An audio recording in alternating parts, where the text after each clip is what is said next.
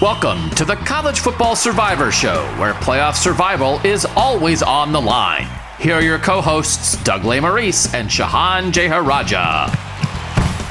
Back on the College Football Survivor Show, Doug and Shahan, and today, Shahan, Big Ten Power Rankings for 2024. We did it last week for the SEC with Oklahoma and Texas joining the SEC. What did we think that meant the SEC would look like in 2024 when those two teams arrive? We did that 1 through 16, how we think that'll shake out. Now the Big Ten, USC and UCLA arriving for the 2024 football season. What will the Big Ten look like 1 through 16 in 2024, Shahan? And we had, I don't know we had much debate. Georgia and Alabama are clearly the two best teams in the SEC. And with what Georgia is doing right now, how could you have anybody but Georgia number one? I'm curious who you're going to have at number one. And I will admit that I struggled a little bit with my number one. And I especially find the top three interesting for the Big Ten. And I find like the top six interesting for the Big Ten, because I think there are various ways that you can look at this. But to start, Shahan, I do think there are really quite a bit of similarities to me between Oklahoma and Texas going to the SEC and USC and UCLA going to the Big Ten. And it's not just because of Lincoln Riley, but what historically Oklahoma has been and what historically USC has been, and also what they can be right now, I think is fairly similar. And then historically what Texas has been and what UCLA has been and what they could be right now, I think is fairly similar. That one, I think, is competing pretty near the top of its new conference, I would imagine. And the other is a bit of a wild card of like in the top half, but where exactly, with some decent upside. I think Texas and UCLA have similarities there. How did you sort of view the general idea of cramming these two new schools into these two conferences? Well, I think that when it comes to USC, I think inarguably USC, whether you have them in the first spot or second spot, is the class of the new conference, right? Like that is unquestioned.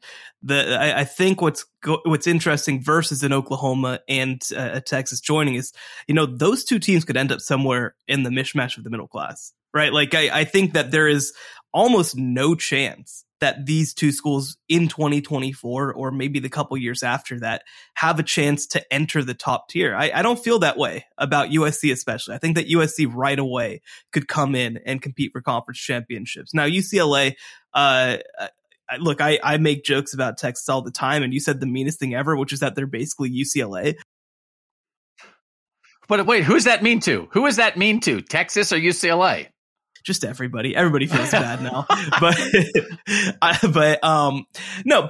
think that USC and UCLA have much more ability to come in and compete at the highest level in this conference than I think Texas and Oklahoma do. Now, Texas and Oklahoma long term, I agree, have a chance to do what USC and UCLA can do, but it's going to be a quicker turnaround for these two programs. It just is. When you look at the amount of title contenders in the SEC versus the Big Ten, when you look at the history of USC versus the recent history even of these two programs of Texas and Oklahoma, who haven't been national champions in longer.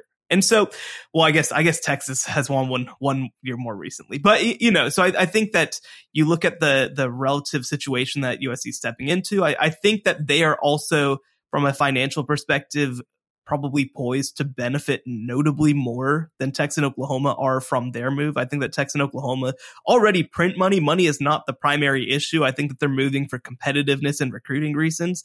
Whereas I think that USC is going to fundamentally change their monetary situation. And so I do think that sort of thing is relevant too. So there's definitely some comparisons here, but I think that USC and UCLA are poised to potentially jump in and be contenders right away. But the other thing that I'll mention too is that they're going to have to play road games in, Piscataway, New Jersey. And that's going to be something that's not fun for anybody. It's funny, that idea of those West Coast teams coming east. I think people talk about it maybe more in the NFL. A lot of times like, oh, the Seahawks are playing at the Panthers. Does how does that affect how we judge this game? I'm curious what the effect of that is on USC. If there will be, because it doesn't have to be every road game, but if there's like a game a year where it's like, oh man, like you kind of didn't get the best of USC because they did that because they had to, they had back-to-back road games and they were at Minnesota and then they flew home and then they were at Purdue. And that was a little something for them. I'll be curious to see how that works out from a competitive standpoint. One of the most famous lines that we've ever heard in the college football playoff is erasing a Stanford loss to Northwestern because of body clocks, right? Like that is something that I think that people acknowledge. And I'll tell you what, so we're actually going to California next week to visit the in-laws. We us? Oh, wait. Sometimes when you use we on the podcast, I just assume you mean the two of us. I see. This is the issue with being married is that everything is we. Even if it's just me, it's actually we. Like you just get into that. So my wife and I, not Doug. Do you ever refer to me to your wife as your podcast husband? Have you ever used that phrase? I do not. I've never once used it. I mean, see, here's the issue, Doug. We can be real about this. You're kind of closer to my podcast dad than my podcast husband.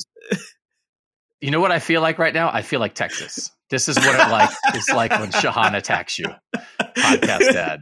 Okay. Listen, I'm just keeping it real. I think I'm like 5 years younger than your dad. I think how old's your dad?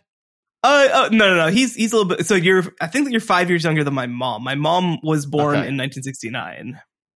Okay. I'm 4 years younger than your mom. Okay. My mom, to be fair, my mom was pretty young when she had me relatively. She got married at 21 when I don't think that was her plan, but originally. But then, you meet the right person and you decide to get married. I got married when I was 21. I wasn't necessarily my plan either. Yeah, no. In conclusion, you could be my son. Okay. Yeah. Moving on. Yeah. Little Shahan. Oh, I remember Little Shahan. What I was saying is, we go to California relatively often, and you do feel it. You do legitimately feel it.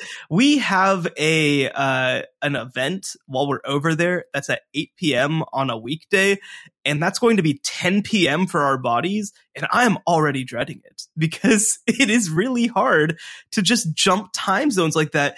And it's one thing to jump, like if you jump one time zone, right? If you go from Central Time to Eastern Time, not a huge deal. We're doing that right now, right? I mean, I'm Central Time, you're Eastern Time. Sure.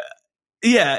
And that's one of the reasons I like Central Time is because you can jump one to Eastern Time. You can jump one back to Mountain Time. No big deal. 2 is kind of pushing it. 2 is like you feel it. 3 is a lot. Whenever my wife and I were dating, there was a period where I was in Atlanta and where she was in California. And that was a lot. That was a lot to be 3 hours away. And that's going to be the case for a lot of teams that USC has to play. If they put them, and by the way, we have to remember too, USC is joining the Big Ten, which is a Fox production. And what is Fox's signature production? That's right. Big Noon Saturday, aka Big 9 a.m. body clock Saturday. I'll be very curious how all that shakes itself out because they are going to want USC in that window sometimes. They are going to want USC Ohio State in that noon window. Fox is going to want that. They're going to want USC Penn State. They're going to want USC Michigan and USC Wisconsin and USC Michigan State in windows like that when USC is coming east. There's also that opportunity. And again, this is the whole Big Ten, the new TV deal. There's going to be that nighttime window. I think that's going to be the NBC window. Is that right? Or the CBS? I can't remember everybody, but there's going to be that new window where really I do think USC is going to wind up holding down that later window a lot to give the Big Ten a full day of coverage. But this is going to matter. So I don't know how it factors into our rankings necessarily, but there are complications here for these California schools joining the Big Ten. But there's also football complications. And part of this is the view of Ohio State right now. And that is, and people know I host an Ohio State podcast, that there's almost 2 Ohio States to me right now. There's like Big Ten Ohio State, rivalry Ohio State, and then there's national Ohio State. So let's just get to who we have number 1 on our list of who we think the most powerful program in football in the Big Ten will be in 2024. The team program in the best shape that year. Shahan, who do you have number 1? This was Honestly, pretty easy for me. There are two programs, I think, in college football that are run just top to bottom better than everybody else. They've basically never been bad. They've basically never had extended down periods. It doesn't mean that they haven't had bad seasons or bad tenures, but they don't fail. And that's Oklahoma, and that's Ohio State. Ohio State is arguably the most consistent program from a success perspective in all of college football. They win 10 games almost every year. Obviously, in the playoff era, they've hit another level under Urban Meyer and Ryan Day. There's no question to me that Ohio State is the number one team. Okay, that's who I have number one also. And now the Michigan people are saying, but what? Michigan just beat Ohio State twice in a row and won the last two Big Ten titles and made the playoff the last 2 years. How can Michigan not be number one? And this is where your brain breaks a little bit, because that's a very strong argument. And I don't think Michigan's going away. I don't. I know that they have some assistant coach shuffling, perhaps. They've had some changes. I don't know if we know exactly what their quarterback situation post JJ McCarthy is going to be, although JJ McCarthy still might be the quarterback in 2024. Very, very possible. Fourth year JJ McCarthy might be really, really, really good in 2024. But I think Jim Harbaugh has figured this out. And one of the things, Shahan, is I looked at, as I did with the SEC, I looked at the records, conference records over the last 5 years. But I'd say there's about at least half the teams in the Big Ten where the recent history doesn't matter, because within that recent history, so much has changed. I don't know that I really care what Nebraska's been. They have Matt Rule now. I don't know that Wisconsin's recent history matters. They have Luke Fickell now. I think that Illinois with Brett Bielema, who cares what they did 5 years ago with Lovie Smith, right? And I think that a little bit applies to Michigan, because this is the last 2 years matter. I don't know that much before that matters, because Michigan has figured it out. But Ohio State is 38-3 in Big Ten play the last 5 years in conference play. The next best team has 9 conference losses. So I do think that still matters. And I do think Ohio State is the Big Ten team, and this includes USC right now, best equipped to go out into the world. And so Ohio State has to figure out how to beat Michigan. Because 2 years ago, maybe you could have looked at it as a one-off. Man, Aiden Hutchinson is good. Man, Ohio State's defense was bad. But then Michigan came to Columbus and just took care of Ohio State. And then it turns out Ohio State was practically as good as Georgia, but Michigan came to Columbus and took care of Ohio State. That was real. What Michigan has on Ohio State right now is real, but it wasn't enough for either of us to put Michigan ahead of Ohio State right now. Are we nuts? Are we hypocrites? Are we blind? Or are we trying to parse sort of maybe what the difference is right now between Big Ten and the Big Ten and Big Ten out in the world? Well, I mean, I think that the other part of this, too, is that having great individual teams is nice. But like, I think that this is a bigger question than that. This is about the overall status of the program, right? Because like you said, Michigan has Ohio State's number right now. They might have it again next year. It's a little bit of a transition year for Ohio State. And Michigan, I think, is going to have one of the better versions of their team that they've had in a while. So, like, this could happen again. They could win 3 straight heading into 2024. And also, Michigan got wiped off the planet by Georgia in 2021 and lost to TCU in 2022. And so does that one matchup decide what these programs are every single year? You know, I mean, look, it decided trophies. It matters. And hang the banners, hold the trophies, all that sort of thing. But like, I don't think that changes fundamentally the status of these two programs. I say it over and over again. There are 3 teams in college football that are doing something that nobody else is doing. That's Alabama, Georgia, and Ohio State, which to me also is why Ohio State's failures against Michigan are such an indictment to me, because I do think that this is a program that should be above this.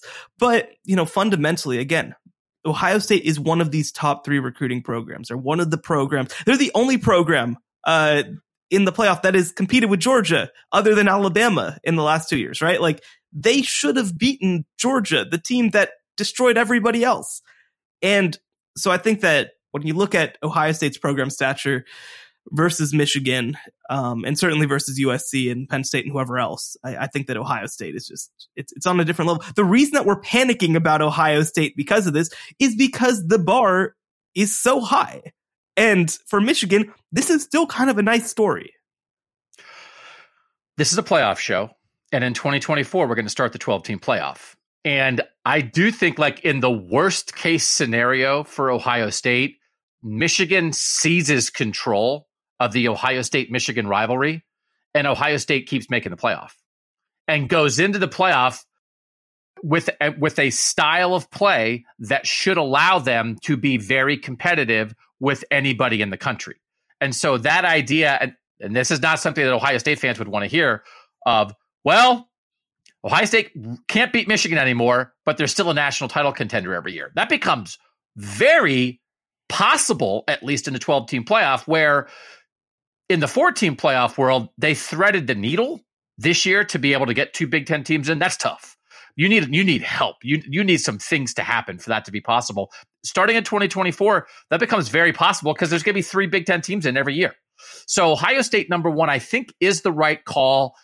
And Michigan people can be mad about that, but it honestly, I don't have any questions about Michigan.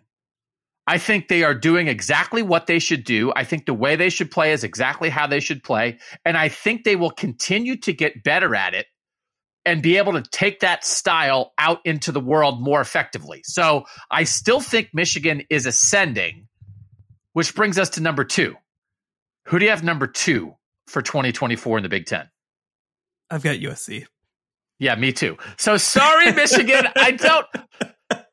I personally don't even feel the need to apologize. I feel like, again, we're talking about program status right now. We're talking about, the teams that can win at the highest level. Lincoln Riley in year 1 went and won 11 games with like a haphazardly thrown together roster. And we talked about it, right? When we entered this playoff show, there were 4 teams that we kind of considered the mainstays: Alabama, Ohio State, Clemson, and Oklahoma. And it turns out, obviously they didn't make the playoff last year, but it turns out when we said Oklahoma, we actually meant Lincoln Riley, because Lincoln Riley is a guaranteed 10-win season.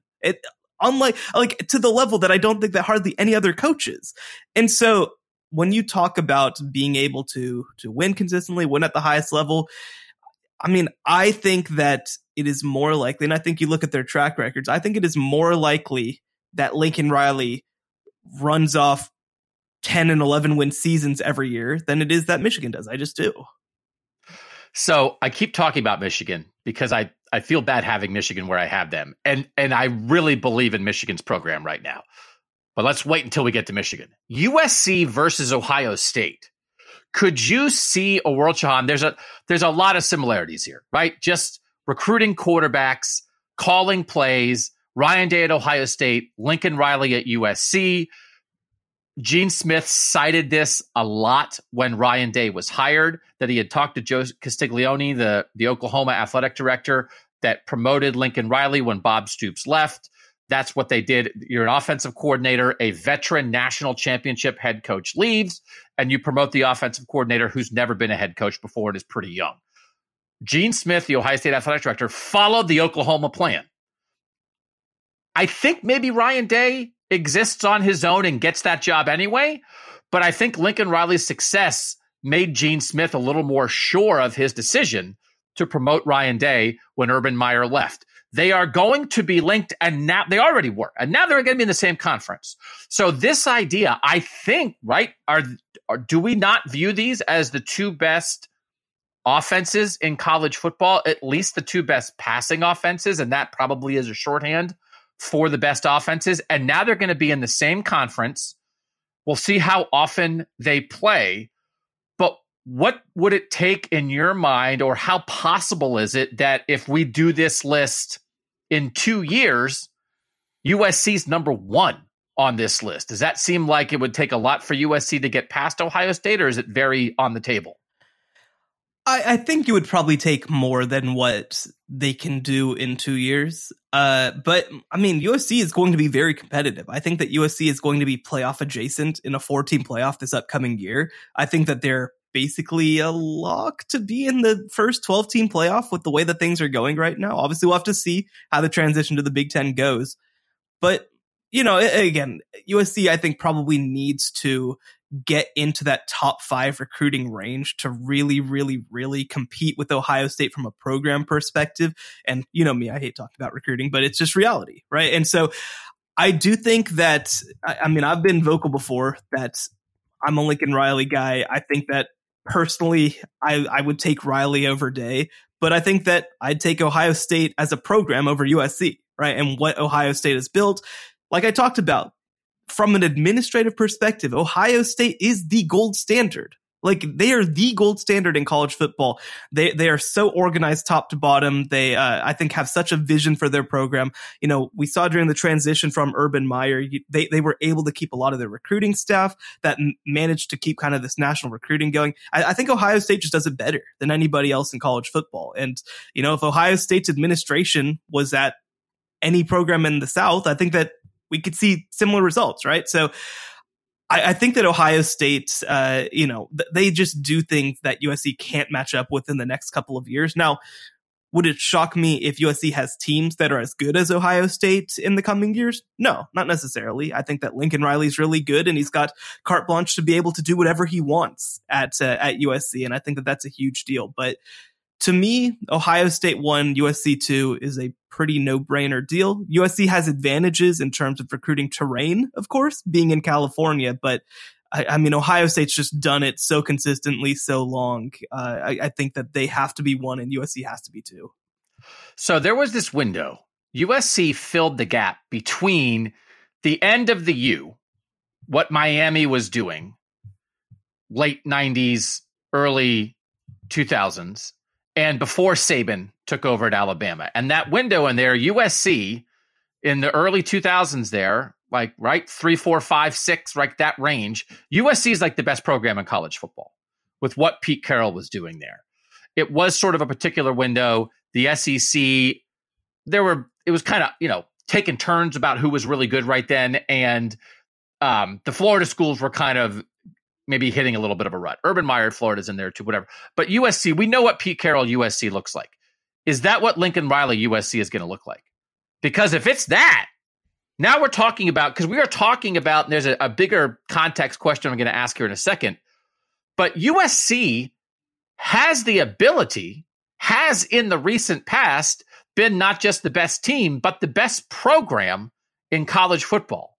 With where college football is now and USC joining the Big Ten, can USC be that again? I think that it's there. I think the potential is there. But I do think that we are in a position where the power nexus of college football has just moved to the Southeast. And I think that we see that in the way that Ohio State's recruiting. I think that USC is going to go national too. When you look at the great USC teams, a lot of it was just built through California, and I don't necessarily think that you can do that anymore. So do I think that they can be a nationally relevant program that competes for national championships? Yes, absolutely. I do think that that's the case. Do I think that they can rebuild Pete Carroll's deal? That's a lot to ask for me. Okay. So let's go to number 3. And is there any debate about who is number 3? I don't know. Is there? It has to be Michigan, right? It has to be Michigan. Okay.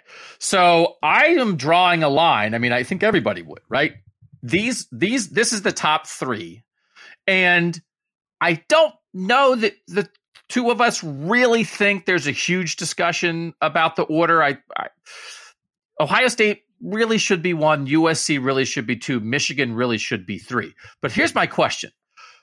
In 2024, when the 2024 season begins, is it possible that these 3 programs will be 3 of the 6 best programs in college football? So, because here's my question. If the top 5, would the top 5 possibly be in 2024 when we say ceiling, recruiting, coaching, recent success, the way the future's lined up, again, the upside, that it's Georgia, Alabama, Ohio State, Michigan, USC. Is that possible?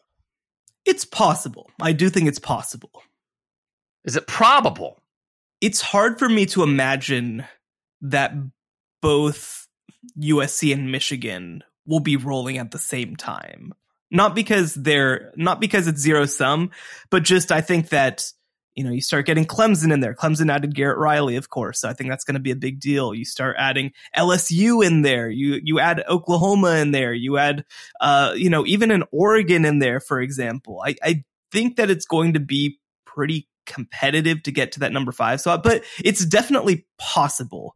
I just think that there's going to be a lot of competition from the SEC as well.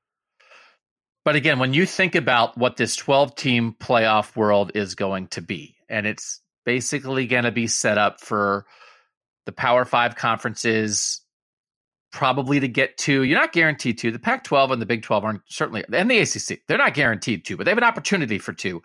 The SEC and the Big 10 are guaranteed to every year. And I think very strong for 3. And so I don't think it's going to change at Michigan. I don't think this is a window at Michigan. I think this is the new Michigan.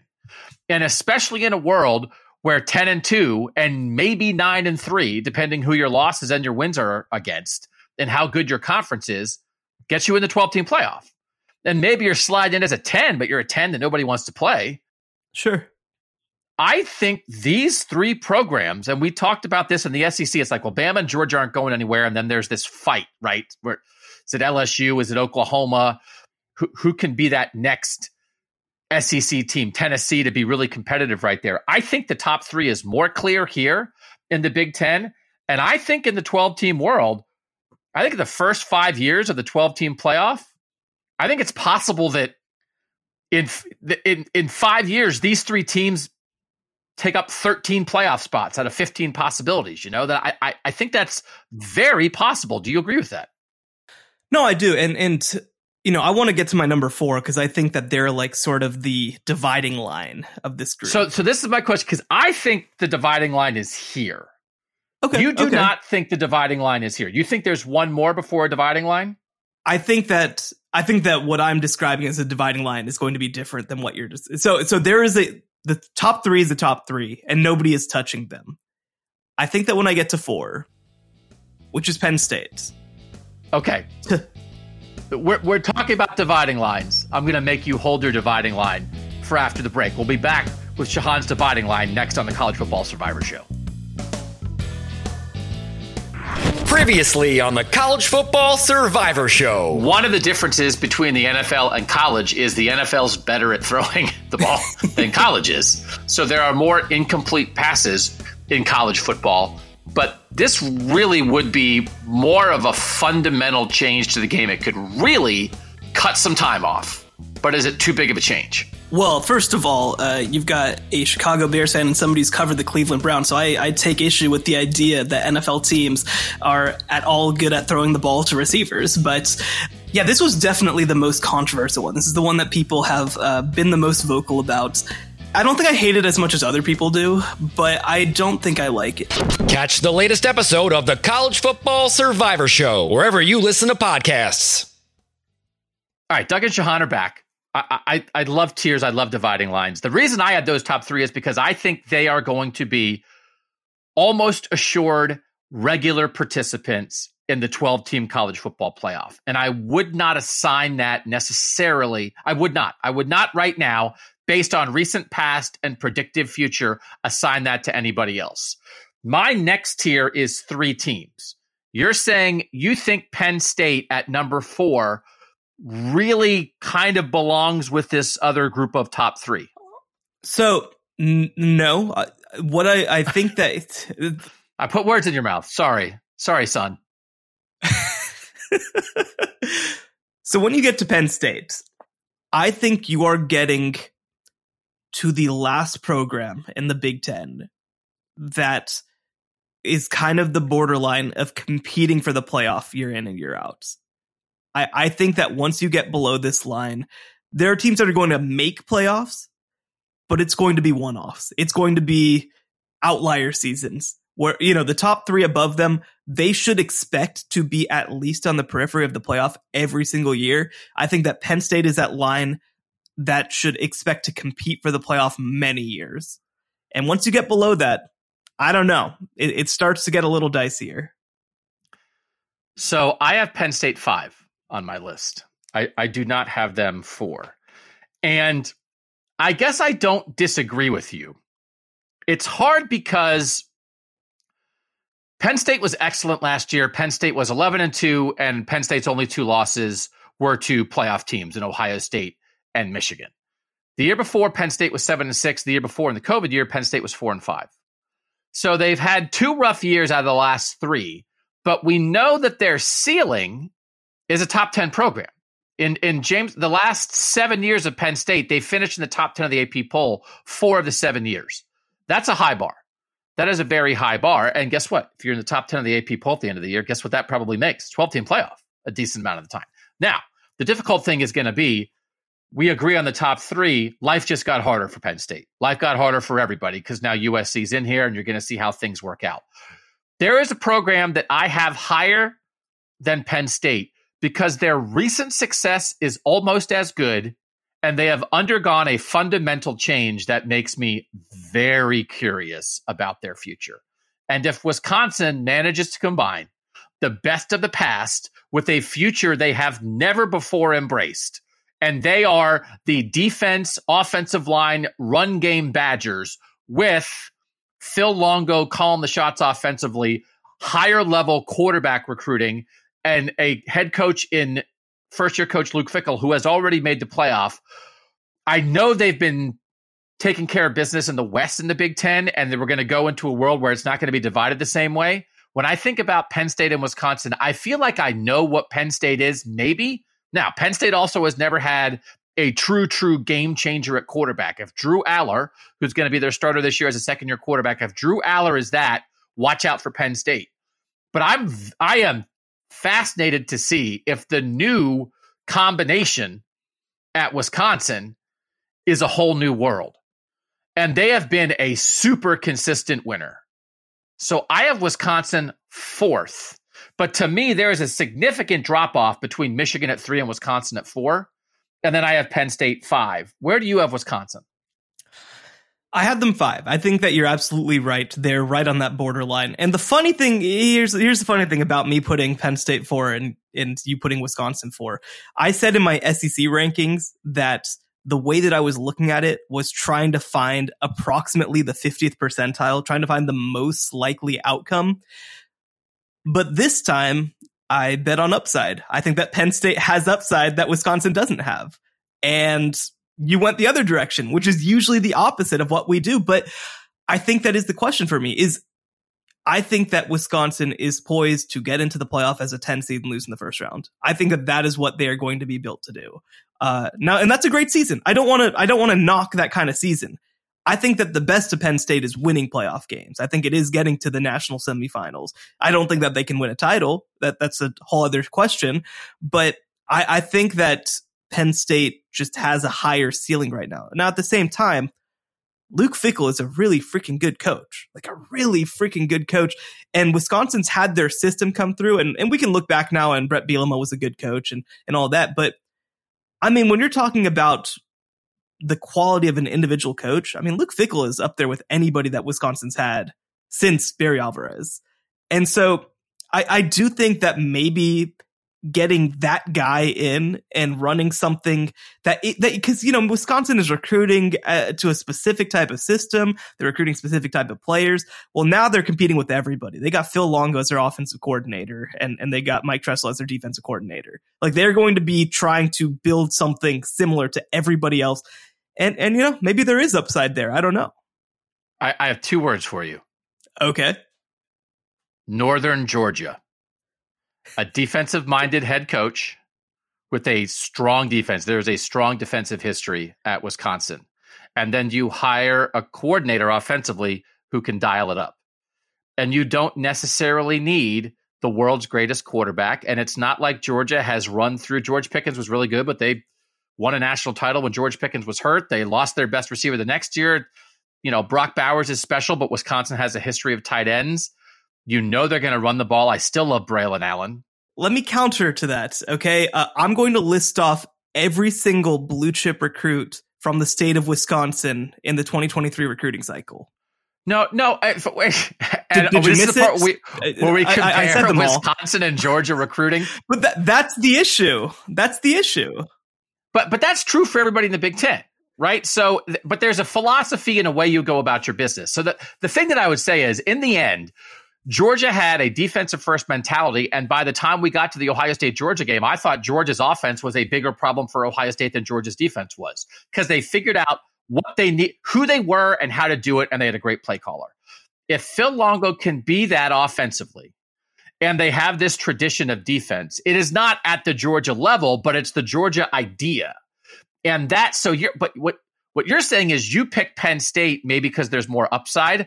I'm saying I think the possible upside of this new version of Wisconsin is why I'm picking them, because I think that upside might be even higher than Penn State. Again, because I think I know what Penn State is, and it's very, very good. But to me, if Penn State's going to become any kind of regular playoff team, they're going to be who they are, just a little bit better. Wisconsin might be a new version of this that we have never really seen. So it's close to me. I think this is clearly 4 and 5, but and get back to me like in mid-October when it's like, oh no, it's not that. Remember when Doug compared Wisconsin to Georgia? Doug also spent all last offseason going, what if Graham Mertz is good? What if Graham Mertz is good? So maybe I'm just swayed by cheese. Because here's the thing. I think that my issue with this comparison is I think that it's not only integral that Georgia is being made in the state of Georgia, but like I think that's the whole point, is that Georgia's like, we can run our program this way because we can recruit the state of Georgia and get defensive linemen that nobody else in the entire country can touch. Like, I think that the number one thing isn't that it's a defensive play caller or that it's a, hard-nosed coach or that they're interesting offensively. Like, I think that it's that they can recruit Georgia kids and shut down the state. That's why they're national champions. And I think that just doesn't exist at Wisconsin. And so, no, at the same time, I don't think that they're going to try from a recruiting perspective to match Georgia or their strategy in any given way. I think that they are going to go national, as they should. I mean, Luke Fickell obviously knows Ohio incredibly well. I think he's going to use his connections to his advantage, and I expect him to have very good classes there. But the Georgia upside, to me, and I know that you're not saying that Wisconsin's going to turn into Georgia, but the Georgia upside is built around the idea that there is a recruiting mismatch that you can take advantage of more than it is about having a defensive coach or having a good offensive play caller. No, but that's why I said North. I mean, like it doesn't exist in the North. I mean, it's not going to be. But if you have it's like a defensive identity with a play caller that can elevate the offense, I think is the thing that I'm zeroing in on there. But in the end, I think we see great possibility for both Wisconsin and Penn State in this tier below the top 3. But when we have this SEC discussion, it's like, how many teams in the conference, is their ceiling a playoff team? I think we agree that Wisconsin and Penn State, their ceiling is a playoff team. 100%. All right. So then who do you have 6? At 6, I have UCLA. That's also okay. This is where it gets interesting, slotting them in. I also have UCLA 6 here, and I'm drawing a line after UCLA. I will say this. I do feel like some of this is just like me expressing anger at the Ferentz family. Wait till you see where I have Iowa. Oh my gosh, I'm not looking forward to because I will say for mine, and we don't have to get to yours quite as yet. I have Iowa at 7. I think that if you look at recent results, I mean, Iowa is up there with. I mean, I was arguably more successful than Penn State. Now, at the same time, you have to contextualize that of course, that the West is going away, and that's going to fundamentally shift what Iowa is. And, they're not going to fall apart by any means, but it's going to shift what they are. But certainly, I think that, if you look at you're so excited. Results, we're trying to talk about Chip Kelly, and you can't wait to talk about the Ferentzes. We're going to get to the Ferentzes. And here's my tease. Okay. I don't have them 7. The last 5 years in conference play, Ohio State number 1 at 38-3, Michigan number 2 at 33-9, USC in its conference play 27-14, Iowa 29-15. So actually in the Big Ten, 3rd best conference record in the last 5 years, slightly behind USC or about the same as USC. Okay, but UCLA slots in here To me, I'm drawing a line here because I think what UCLA, and again, this is not recent history. UCLA, the last 5 years in conference play is 22-21. But I don't know if that matters anymore. The last 2 years, they've been good. And now they just got a big-time quarterback recruit, and it feels like maybe Chip Kelly found it. And when Chip Kelly finds it, we know what that looks like. It looks like a national championship contender. And I'm not sure. I mean, obviously the Nike thing. But if Chip Kelly could do it at Oregon, why couldn't he do it at UCLA? And he struggled enough early there to make us think, oh, no, he's not going to.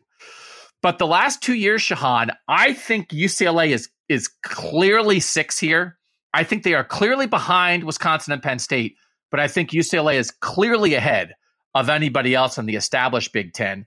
And I see this upside, Shahan. I could see them moving up if they can build on what these last 2 seasons have been. No, I'm curious about UCLA because I feel like for my entire football watching life, the conversation has been, oh, well, when UCLA figures it out, when they figure it out, it's going to be great when they figure it out. And they've never figured it out, really. Now, these last 2 years, I think, have been very good. I think that they are absolutely progress. To get a kid like Dante Moore is the kid coming in at quarterback who is going to be, I think, pretty incredible for them. You know, maybe this changes things. Maybe this changes their stature in the sport, like you mentioned. And I think the other thing, too, is that UCLA, I mentioned it with USC, but truly with UCLA, that is a team that is cash poor right now. That is a team that's left because they needed money to be able to do anything. And so I do think that this could change their level of investment. They've got a really, I think, good, smart athletic director in Martin Jarmond, who is somebody who I think will do all the stuff around the edges to raise the profile of this program. And certainly, look, you know, the dream is always that UCLA starts recruiting California at an elite level, and it hasn't happened yet. But I do think that playing in the Big Ten will help UCLA from a recruiting perspective as much as anybody moving conferences will, I think, in college football right now. So, you know, look, there's a chance that they also totally flame out and are a bottom tier team. There's absolutely a chance of that. But I think that UCLA has been pretty smart about the way that they've prepped their program for this move. And I think that that mixed with Chip Kelly, I think, doing some good stuff at the right time, mixed with the infusion of cash that I think will legitimately help this program because they're just one of those programs that never has any money. I think that that's all going to help. 9-4 last season, 8-4 the year before. The first 3 years of Chip Kelly, 3-9, 4-8, 3-4. So it was like, oh, this isn't going to happen. But now they're coming off their best 2 seasons in a decade, and I do think that upside. I think their upside. They were in the playoff mix this year in a good Pac-12. Their upside, I think, is a playoff team. Do you agree with that? I think so. Again, we're talking about them in the context probably of getting the 10-11 seed and probably losing in the first round, but I think they could get there. Yeah. Okay. You have Iowa 7. Yes. So let's have the Iowa discussion.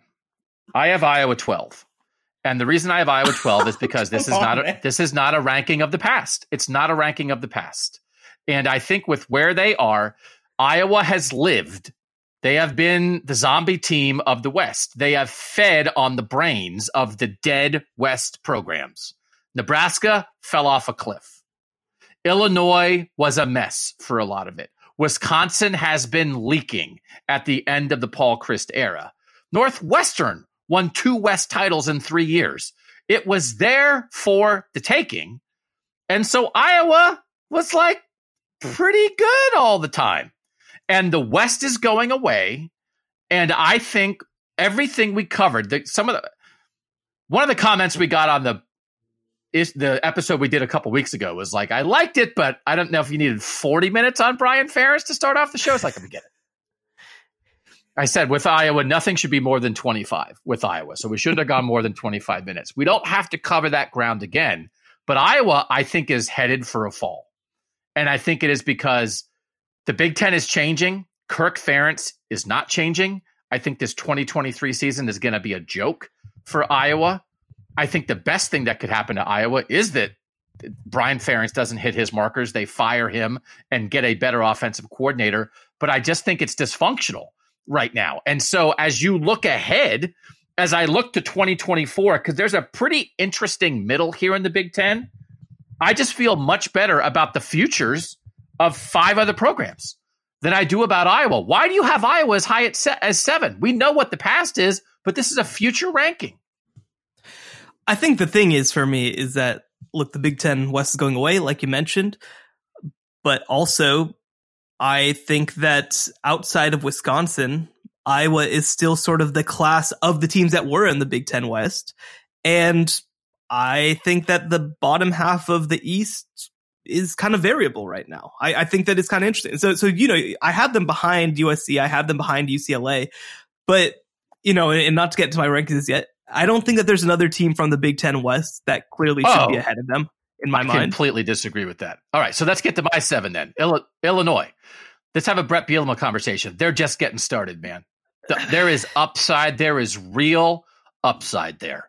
He has done it with the existing roster, with transfer quarterbacks. They got more transfer quarterbacks coming in. They've established an identity. I think there is absolute upside for Illinois. This is a guy who has won before in the Big Ten. Brett Bielema is where he's supposed to be. And I have zero hesitation. Over the next 5 years, who would I take? I would take Illinois absolutely ahead of Iowa. No doubt about it. I think the best of Illinois is to come. Where do you have Illinois? I think you're crazy. I have them at 11. Brett Bielema is very good. I don't want to dismiss that, but this was also so much we're having a pretty nice season and we're in the West, so a pretty nice season can turn into an awesome season. Like, that's so much what last year was. And that's not enough. I think that Illinois is going to be very solid from here on out. I think that they're going to be a consistent bowl team, a consistent 7-win team. I think it's going to be great. But we're not talking about them competing for the dang. Why are we talking Iowa then? We're talking about Iowa versus Illinois. I know, and I'm saying that Iowa, again, like last year was a bad, miserable, no good year for Iowa, and it still matches what some of Illinois' best seasons were. Like, that's just reality. And also, by the way, again, we don't need to get into it. They're going to fire their offensive coordinator after this year because we're going to have a giant gauge up with the number 25 on one end and with a. You don't think there is inherent rot in the Iowa program with things that have happened on and off the field with the way Kirk Ferentz is running this program? You don't think this is rotten from the inside out and it's going to collapse? That's exactly what I'm expecting for Iowa football. I think there is a chance. There is a chance that there's a D-Day moment, but I think the other part of this, too, is that, Kirk Ferentz isn't going away soon. But if there is that collapse, I think that they're going to be a very attractive job. I think that there's so many people with ties to Iowa off the Hayden Fry tree and all of that, even people who worked under Ferentz. So if this day does come, I think that Iowa will have an incredible selection of coaches to choose from to replace Kirk Ferentz. And Kirk Ferentz is 68, I think, at this point. Like, it's not going to be forever. It's going to be too long, but it's not going to be forever.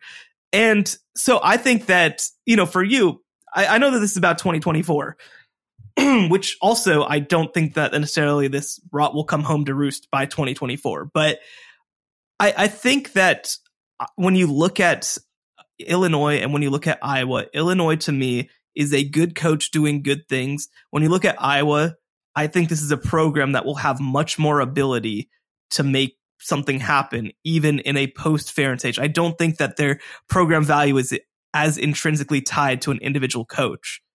Well, they've had only two coaches in the last 50 years. I mean, it's Hayden Fry and Kirk Ferentz. We don't know. Yeah. No, we don't know. I think it's going to get messy. It's messy already. Like, I do not think Kirk Ferentz is going to go calmly into the night. I think he is going to hold on by his fingernails. And if this goes south, it could get messy. And maybe influencing my opinion is I saw up close and personal the transition at Kansas State from Bill Snyder to Chris Kleiman, and it went great. And people kind of understood the identity, and people kind of understood what they wanted in a coach, and the administration was strong enough. And maybe that's the difference. Maybe Gene Taylor, the AD at Kansas State, is just something different than Gary Barta, and maybe that's a big part of it. But I think that they did a good job of saying this is Chris Kleiman's program now, and he's going to be able to do things the way that he wants to. And they hired a really good coach, and now they won the Big 12. Oh my gosh! Don't you remember when Stu Snyder, Bill's son, was the offensive coordinator at Kansas State, and what a mess it was? Actually, that was the thing. So it wasn't Stu, it was Sean, and he was the special teams coordinator, and Bill kept trying to hold on so that Sean would be like backed into being the new head coach. And Gene Taylor, the athletic director, was like, nah, man, no, we're going to hire a coach. Like, thank you for your services. We named the stadium after you. Now it's time. And remember, though, when Kansas State said, if we don't average 41.6 net yards per punt, we're going to fire your kid. Remember when they said that? And it was such a mess. I mean, I would have, come on. These are punting programs, man. You can't be half-assing it. Come on. Can't be messing with that. All right, so there's another West team that you're not putting enough respect on their name. We're going to run through the bottom of the Big Ten and finish this list up when we come back next on the College Football Survivor Show. The College Football Survivor Show, where playoff survival is always on the line. So, Shahan, there's another team in the West that I absolutely no doubt about have ahead of Iowa, and it is a program that has won at least 9 games in each of the last 3 non-COVID years, and it's Minnesota. I have them number 8. PJ Fleck, 9-4, 9-4, 3-4, 11-2 the last 4 years. That is unbelievable. And I think there is more upside there. I've always said I think that Minneapolis is a great Big Ten city. I think there is potential there. I think PJ Fleck has tapped into it. I don't think he is done tapping into it. I have Minnesota 8th. You said you also have Minnesota 8th? I do have Minnesota 8. I think that, Minneapolis is one of the more underrated places in the country. And no, I mean, you look at what he's doing. People dismiss PJ Fleck because of all the theatrics, but he just wins, man. He just wins. People buy into his message. People buy into his system. I think he's done a good job of hiring assistants, even when they've flipped over. It's just impressive. That what he's doing is impressive. And I'm glad that you're talking about it that way. And I think that we need to talk about it more, that Minnesota is doing something impressive. I could also see that Minnesota's absolute peak is a playoff team. Like a once every 10 years kind of peak, like a historic. They went kind 11-2. They went 11-2. They had that big Penn State win. They finished number 10 in the AP poll in 2019. Like they were right there. That's a Rashad Bateman peak, right? You get some skill guys together. You have a structure in place for your program to succeed. And then you hit on a couple skill guys. If they get a Drew Brees type at quarterback, right? I think there is an absolute upside there for a brief moment that could get them in the playoff. That could be, I can't believe it. It's the great, if TCU can do it, I think Minnesota can do it. Not consistently, but I think at least their supreme peak is that. I don't think we've seen it yet. So we both have Minnesota 8. I will say I disagree with that. I don't think they can make the playoff. I just think that I think that Minnesota's PJ, path. PJ, Minnesota SID, send this to PJ. Wow, the harshest disrespect I've ever heard. Minnesota won't make the college football playoff. I think that the thing with Minnesota is that their path is just so much tougher than TCU. I think that they could have a team that's of comparable quality to what this TCU team was. I mean, they haven't. To be clear, they haven't had a team that's that good. But it's just then you have to beat out like 4 of the teams that we just listed above them, and that's a lot. All right, I have Michigan State 9. I also have Michigan State 9. And this perhaps is low for Michigan State because 2 years ago, we would have had them higher than this. 2 years ago, they were absolutely in the heart of the playoff mix. That was a transfer-laden team. Mel Tucker flipped it quick. They took a step back last season. I do think, again, trying to figure out moving pieces. Mark D'Antonio's greatest success at Michigan State, when Michigan State was an absolute monster for a while there, came while Michigan was in trouble. So now if you think Michigan's not going away, I think it's harder for Michigan State to be at that peak D'Antonio level. I think Mel Tucker is the right guy for the job. I think Michigan State did what it had to do to keep Mel Tucker. I think there is good football ahead for Michigan State, but in terms of fitting pieces together, style of play, I think Luke Fickell takes a little bit of this juice as like a defensive-minded head coach with Ohio ties. And I think maybe just where Wisconsin football is maybe a cut above Michigan State. And now you have like kind of a similar vibe. So I could see people saying this is too low for Michigan State, but I think Michigan State's going to be good at football. I just think the Big Ten's going to be pretty good. Yeah, I mean, the thing is, right, if you are a great team, if you're Ohio State, then you probably look at this and you're like, this is tough, but it's manageable. But if you're a middle class team, then this is going to be hell, right? Like, this is going to be hell. This is going to be a situation where a bad season is legitimately 3-9 or 4-8. And that's not going to be a fun place to be. Michigan State is so interesting because, like you said, they took advantage of Michigan being down. That's definitely a part of it. The other thing, too, was Mark D'Antonio he lived in the state of Ohio. He lived in the state of Ohio from a recruiting perspective. And now you do. I mean, I do wonder how much Luke Fickell taking over at Cincinnati did impact Michigan State. I think that when you look at Mel Tucker, I expect him to continue to be a somewhat national recruiter, which is probably the right decision for them with what they've got right now. But for Michigan State, from a high school recruiting perspective, they're going to need to figure out what their terrain is. A lot of these programs, honestly, are going to need to figure out what is our recruiting terrain. And it can be national. I'm not saying that it can't be, but Michigan, for example, they obviously clean up in the state of Michigan. They do really well in Ohio. And they figured out, New Jersey is a place that we can really make hay. The private school system over there is actually very similar, I think, culturally to what Michigan is in some ways. And they've gotten Rashawn Gary, right? Rashawn Gary was a kid from New Jersey. Dwayne Haskins was I guess that's over at Ohio State. But, they found a place that worked for them. Jabril Peppers. Yeah, Jabril Peppers, exactly. I think that Michigan State needs to find their new terrain. That is a big issue for them. That was a secondary fueled playoff appearance for Cincinnati 2 years ago. Sauce Gardner, Detroit kid, Kobe Bryant, Cleveland kid, as their two corners. I think 5 years earlier, they're maybe both at Michigan State when they had the no-fly zone, and you saw that. So I don't think it's impossible for Michigan State to come back in 2 years and we do this. And I think we both had Michigan State 9. I think we could have them 5 or 6, but I just think it's a tough slog ahead. Number 10, I have Maryland. Maryland was a tough one for me to identify. I ended up putting them at 12, but with a lot of upside, because Maryland is probably the single biggest beneficiary of divisions going away, because they have been in hell these last couple of years.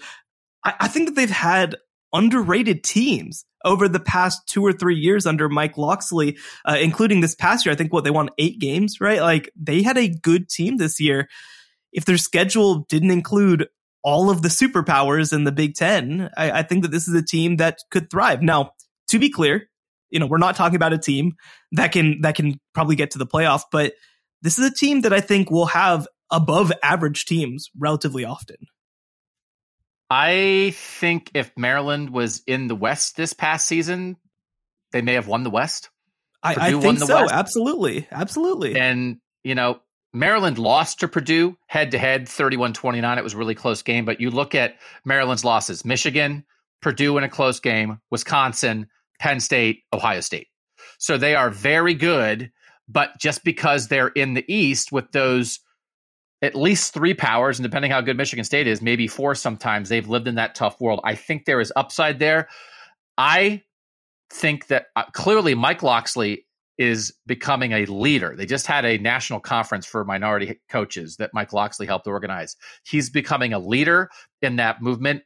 I think potentially the Kevin Sumlin hire, Maryland just hired Kevin Sumlin as an assistant coach.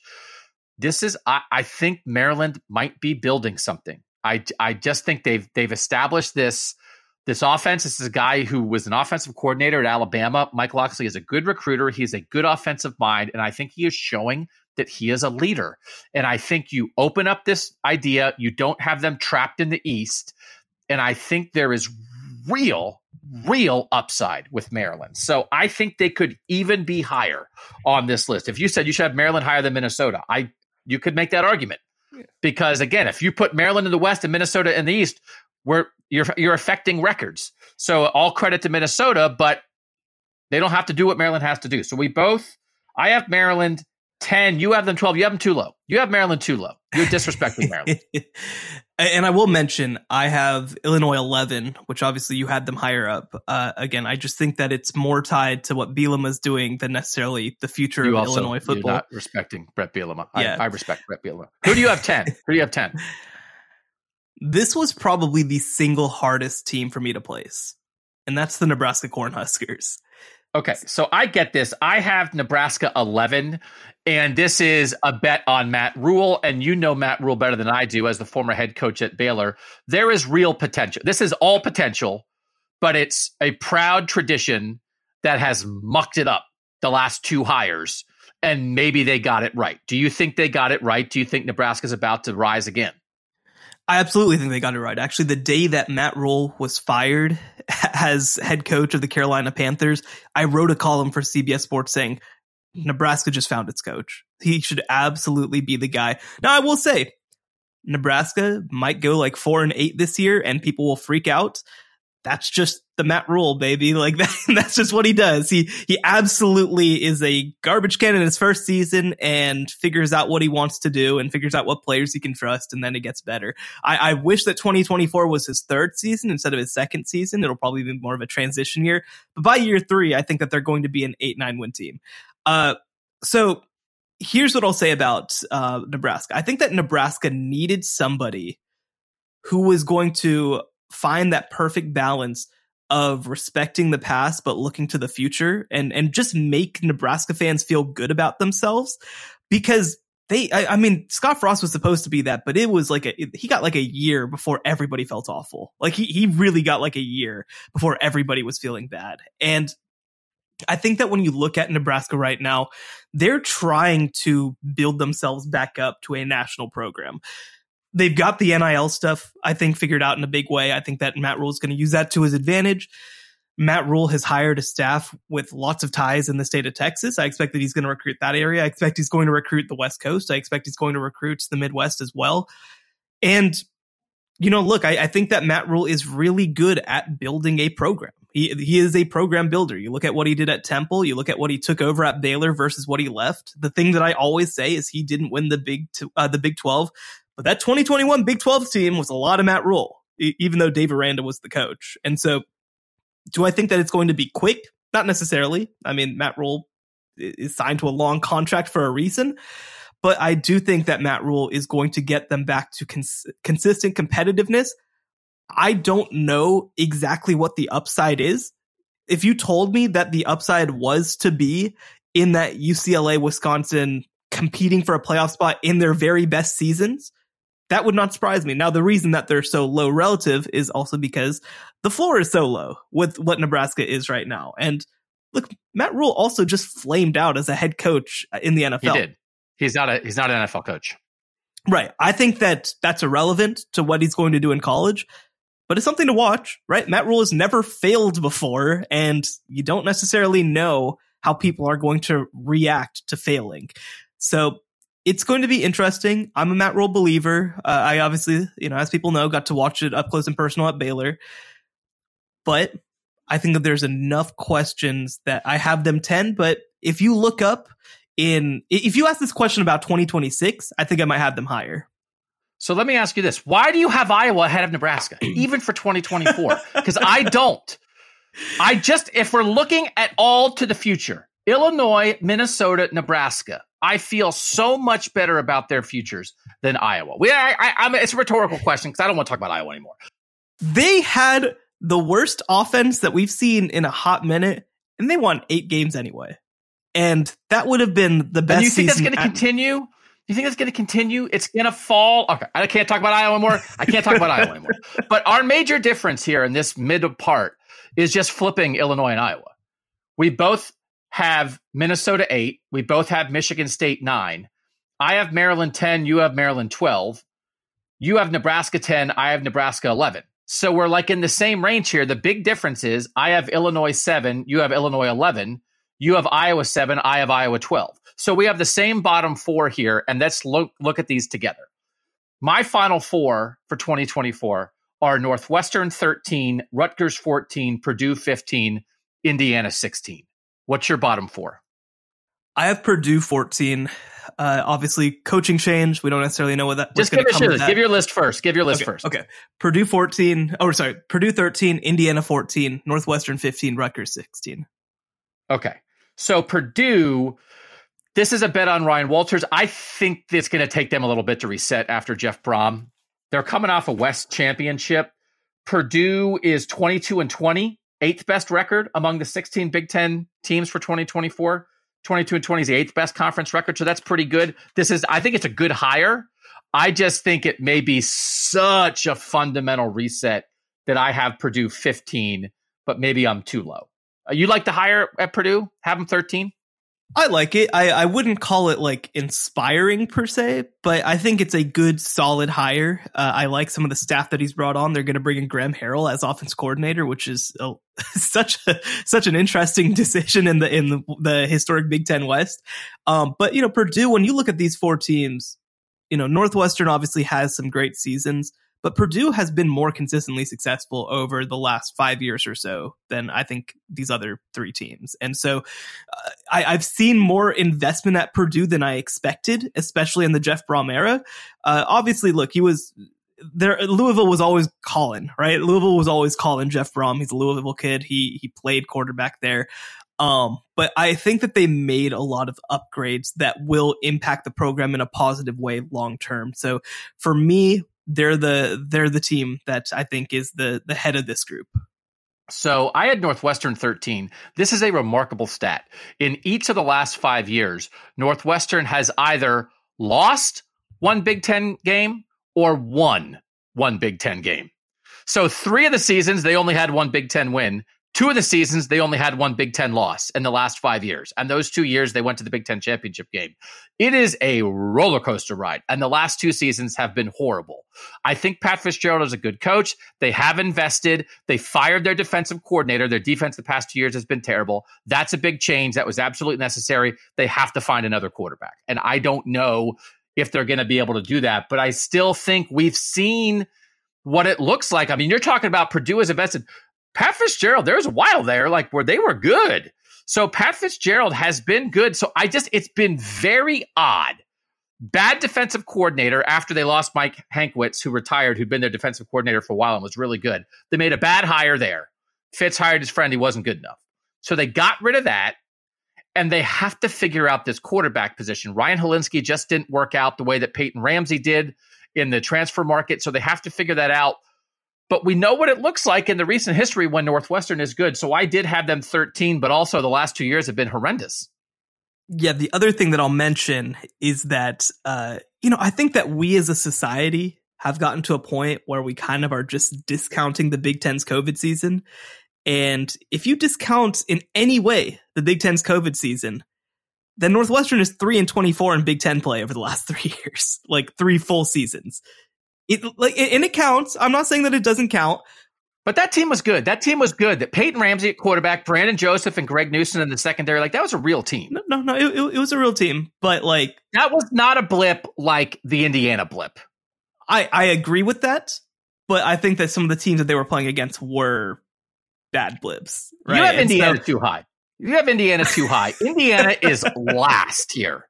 Indiana is a pure COVID Michael Penix miracle blip in the COVID year, and they stink otherwise.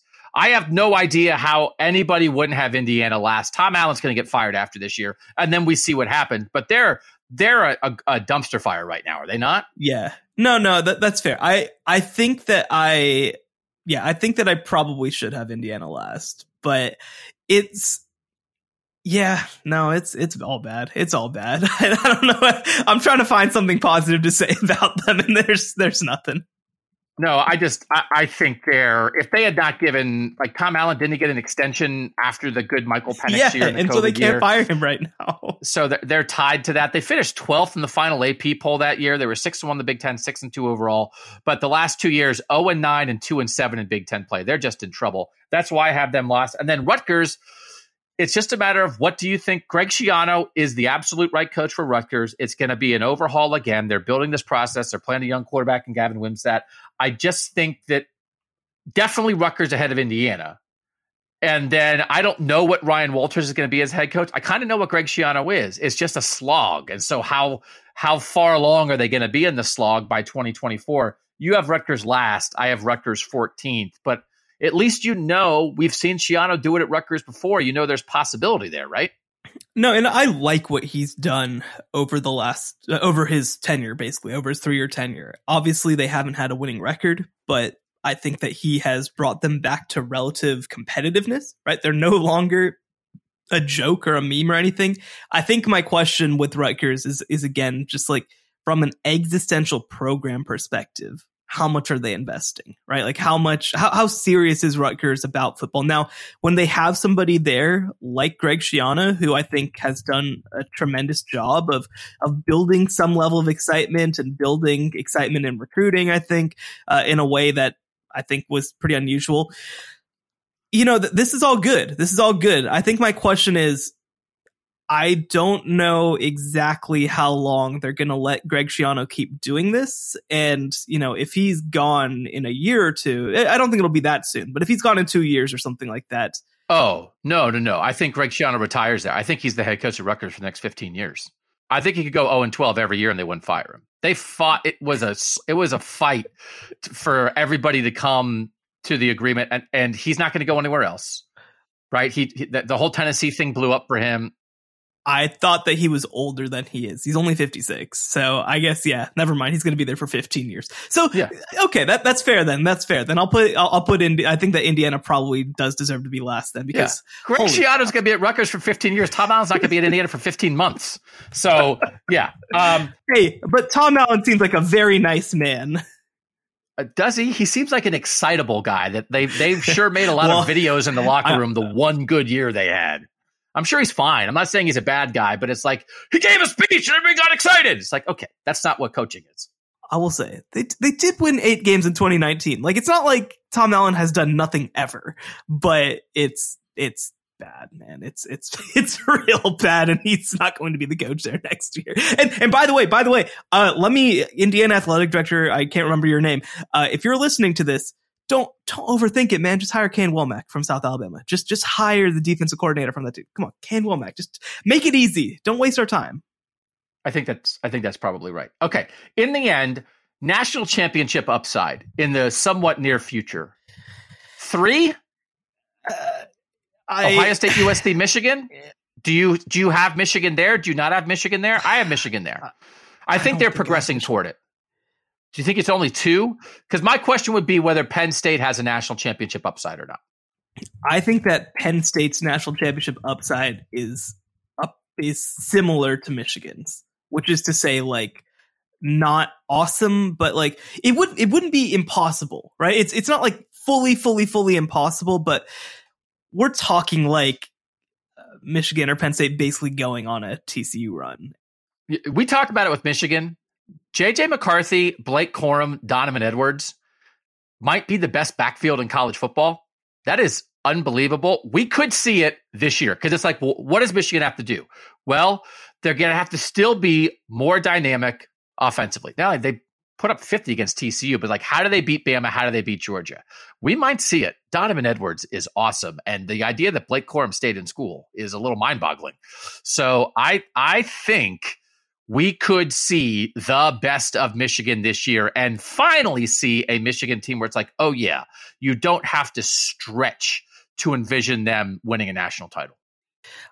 I can't get there. I think that right now you have to be in that top 5 to 8 recruiting range to have a chance. And Michigan's just not close. They're not. No, that's true. They're not close. And I feel bad saying that because I hate recruiting. It's not fun to me. But when you're playing again, we saw them play against Georgia in 2021. And this is a different team. And obviously they've got a different quarterback. And I think they have the ability to be more dynamic.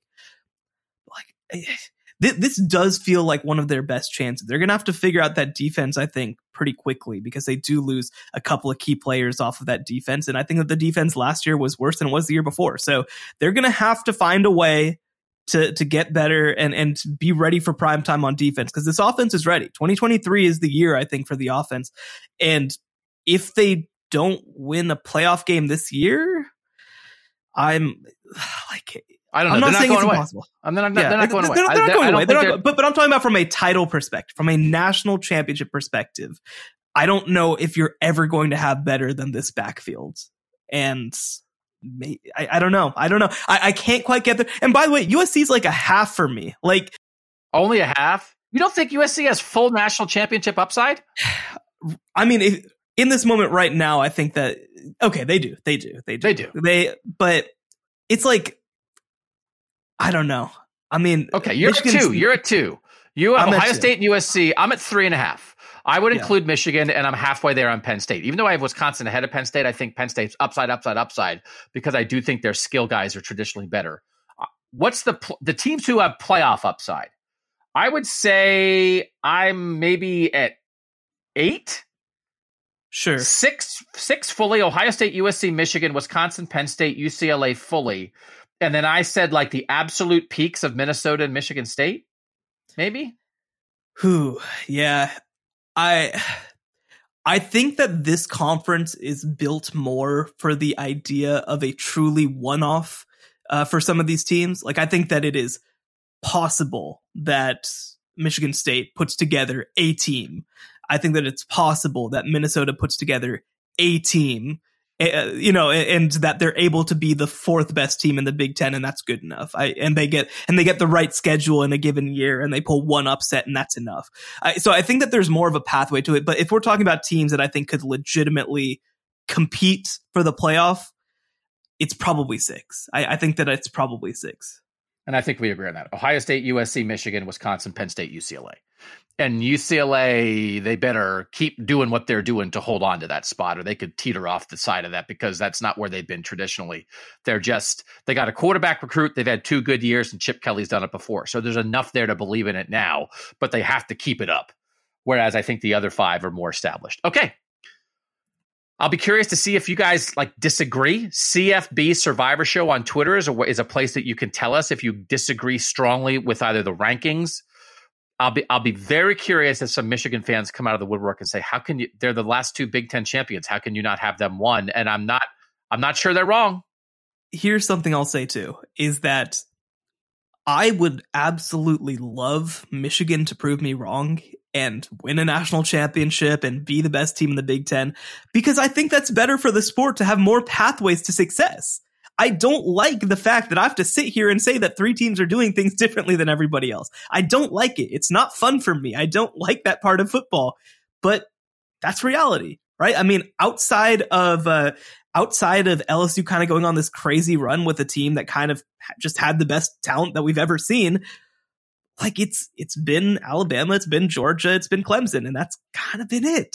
And I love the idea of another team just coaching up football at a high enough level to make up for it. But I got to see it, man. I got to see it before I can assume it. The other thing is, Michigan 2 years ago lost to the eventual national champ, showed they couldn't compete, but lost to the eventual national champ. And then this past year should have played in the national championship game and blew the TCU game. Why? They blew it. Why? They were down by 3 scores for most of the game. You can't be like, oh man, we almost beat TCU, the team that lost 65-7 in the national title game. But they almost made that. But to act like, oh, I need to see it for Michigan. They should have been in the national championship game. You shouldn't. If you're serious, you shouldn't lose to TCU in the playoff. No, but come on, but we can't have every conversation be, are you Georgia? When we're talking about the national title, we can. When we're talking about the national title, we absolutely can have that discussion. They had a touchdown taken away. There should have been a touchdown. Come on. Congratulations on your almost beating TCU. Congratulations. They made the playoff 2 straight years. There's only 2 teams in the sport that have been in both of the last 2 playoffs. The 2-time national champs and one Michigan. Year and lost to TCU the other year, man. They're not. Now you're saying, so that's a shot at TCU. You're like, they lost to TCU. TCU made the national championship game. We're not doing Big 12. We're not doing Big 12 versions of this. But you know how many teams in the Big 12 I would say can win the national championship? I would say 0. 0 teams in the Big 12 can win the national championship. We did, when we talked about the Oklahoma-Georgia game in the playoff, when Oklahoma blew it and Georgia won in overtime and Georgia went to the national championship game. Yeah. I see this Michigan-TCU game similarly, right? You blew it, but you probably should have won. But Georgia could have won the national title that year, and TCU absolutely could not have won the national title this year. it's a much different quality of team. It is a much different quality of team. But if we're having a discussion of like, you can't beat Georgia, then it's like, well, now we're having a one-team conversation. So Michigan made the last two playoffs. There are teams every year that are that caliber. Alabama has been there. Georgia has been there. Obviously, they've got a good matchup against Ohio State that they're killing right now. But I don't know. It's just, I think they're ascending still. I do think they've been as good as anybody other than Georgia the last 2 years. And I think they're still ascending. So I think that's why I'm not putting a ceiling on their performance the last few years. If I thought that was the best that Michigan could be, I think I'd agree with you. I don't think it is the best that they can be. I think they know what they need to be to get to that next step. So it's tough to get there. It's tough for anybody to beat Georgia or Alabama right now. But I think Michigan is pretty much right there. And again, we'll see what J.J. McCarthy, Blake Corum, and Donovan Edwards can do this year. Man, I do think USC is really going to shake this up, though. Like, I'm super excited for this version of the Big Ten because the Big Ten's been so static. Ohio State's the best team, no doubt about it, and then Michigan's kind of there. And this is a sea change, even more of a change because Alabama and Georgia aren't going away. The Big Ten is going to change more than the SEC is going to change. And I think it is going to be fascinating and it's going to be much more interesting. And I hope that it's not the same team. It's been interesting the last 2 years for Michigan to win the Big Ten. It's not Ohio State every year now. So now you throw USC in that mix and the top of the Big Ten gets more interesting. All right. We're glad to do this. We're looking ahead to 2024. It's a playoff show. We're thinking about teams that can compete at that level. Final conclusion. Ohio State number 1 for both of us. USC number 2. Michigan number 3. I have Wisconsin 4, Penn State 5. Shahan has Penn State 4, Wisconsin 5. We both have UCLA 6. Our big difference is on Illinois and Iowa. I have Illinois 7. Shahan has Illinois 11. Shahan has Iowa 7. I have Iowa 12. We basically just flip-flop those two teams because we both have Minnesota 8. We both have Michigan State 9. I have Maryland 10. Shahan has Maryland 12. Shahan has Nebraska 10. I have Nebraska 11. We said before Illinois and Iowa the switches. I have Northwestern 13. Shahan has Northwestern 15. I have Rutgers 14. Shahan has Rutgers 16. I have Purdue 15. Shahan has Purdue 13. And I have Indiana 16. Shahan has Indiana 14. But we agree on that bottom 4. Okay. We'll figure out more stuff to talk about. Go read Shahan at cbssports.com. Make sure you're subscribed to the College Football Survivor Show so you don't miss a single episode. For now, thanks to you guys for listening. For Shahan, I'm Doug, and that was the College Football Survivor Show. The College Football Survivor Show, where playoff survival is always on the line.